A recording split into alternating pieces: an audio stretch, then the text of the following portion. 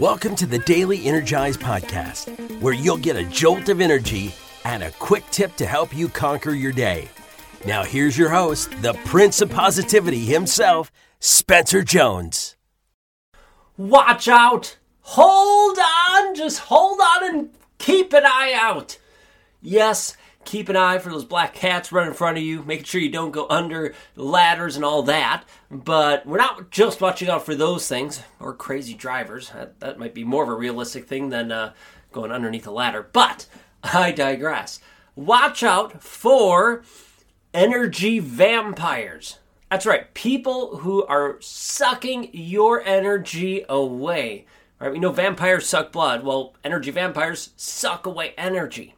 And that's what today's Daily Energize is all about. It's about energy vampires, how we can spot them, and a little bit of how we can get rid of them. And we're going to do our best, right? We only have 5 to 10 minutes, so we can't go all in.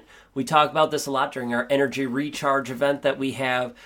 We do these little one-day of energy recharge events all around the country. So make sure you reach out and ask me when the next one is. As of this recording, the next one's in New York, right outside New York City on September 23rd, 2023.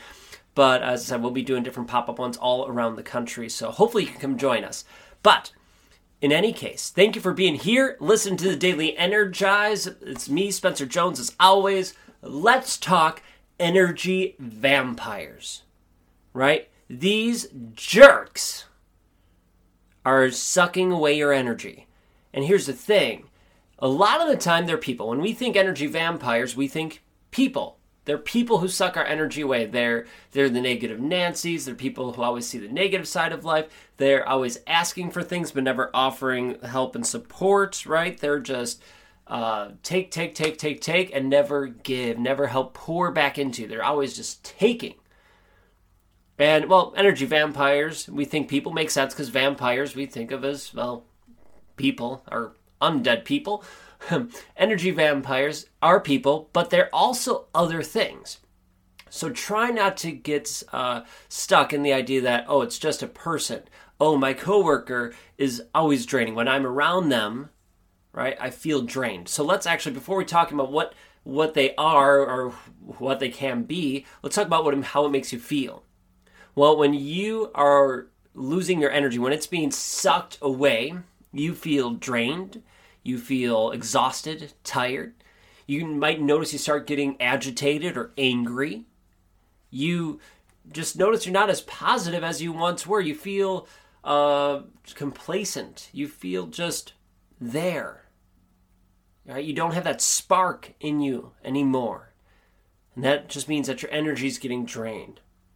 Now, how or what are energy vampires, right? They're the people or things that suck away that energy. As I said, we often think of people, the people who are draining. I imagine you could think of probably one person that you have known in your life that's an energy vampire, maybe more. But there's other things, not just people. So it could be your work, right? A company or an organization, right? Maybe a club or group that you used to go to that once energized you or you thought would and ended up just sucking your energy and you're still there. Now, for work, it's hard just to pick up and find a new job, but that is an option, right? So find a new job, one that energizes you. You can also look for ways of minimizing the energy suckers out of that job and focus on the good, the positives, right? People have turned around the energy within their work environment multiple times. So it is possible. Know that it's you don't just have to quit and find a new job. It is possible to turn it around. So jobs, organizations, clubs, groups, things that once served you that no longer do. But here's one of the biggest energy vampires, bigger than people, bigger than work or organizations, companies, bigger than all of that. It's a bigger drain on your energy. And that it is or are your thoughts. The thoughts you think, the words you say to yourself and to others is the biggest energy vampire out there. So if you are telling yourself, I'm stupid, I'm dumb, I can't do that, I've never been able to do that before, I can't do that now. Who am I to be doing this? that, the other thing. I see it all the time at our Crush and Conquer days. People come and they're intimidated by the moves. Oh, I can't jump, or I can't do the monkey bars, or whatever. I've never done yoga before. I can't do this. Well, hold on. Listen to those limiting beliefs, those thoughts you are telling yourself, the words you are saying to yourself and to others.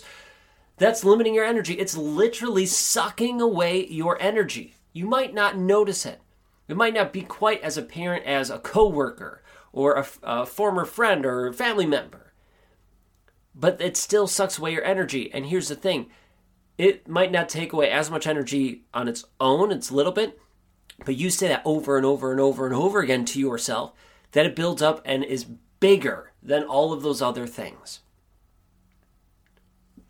So why do we keep draining our energy?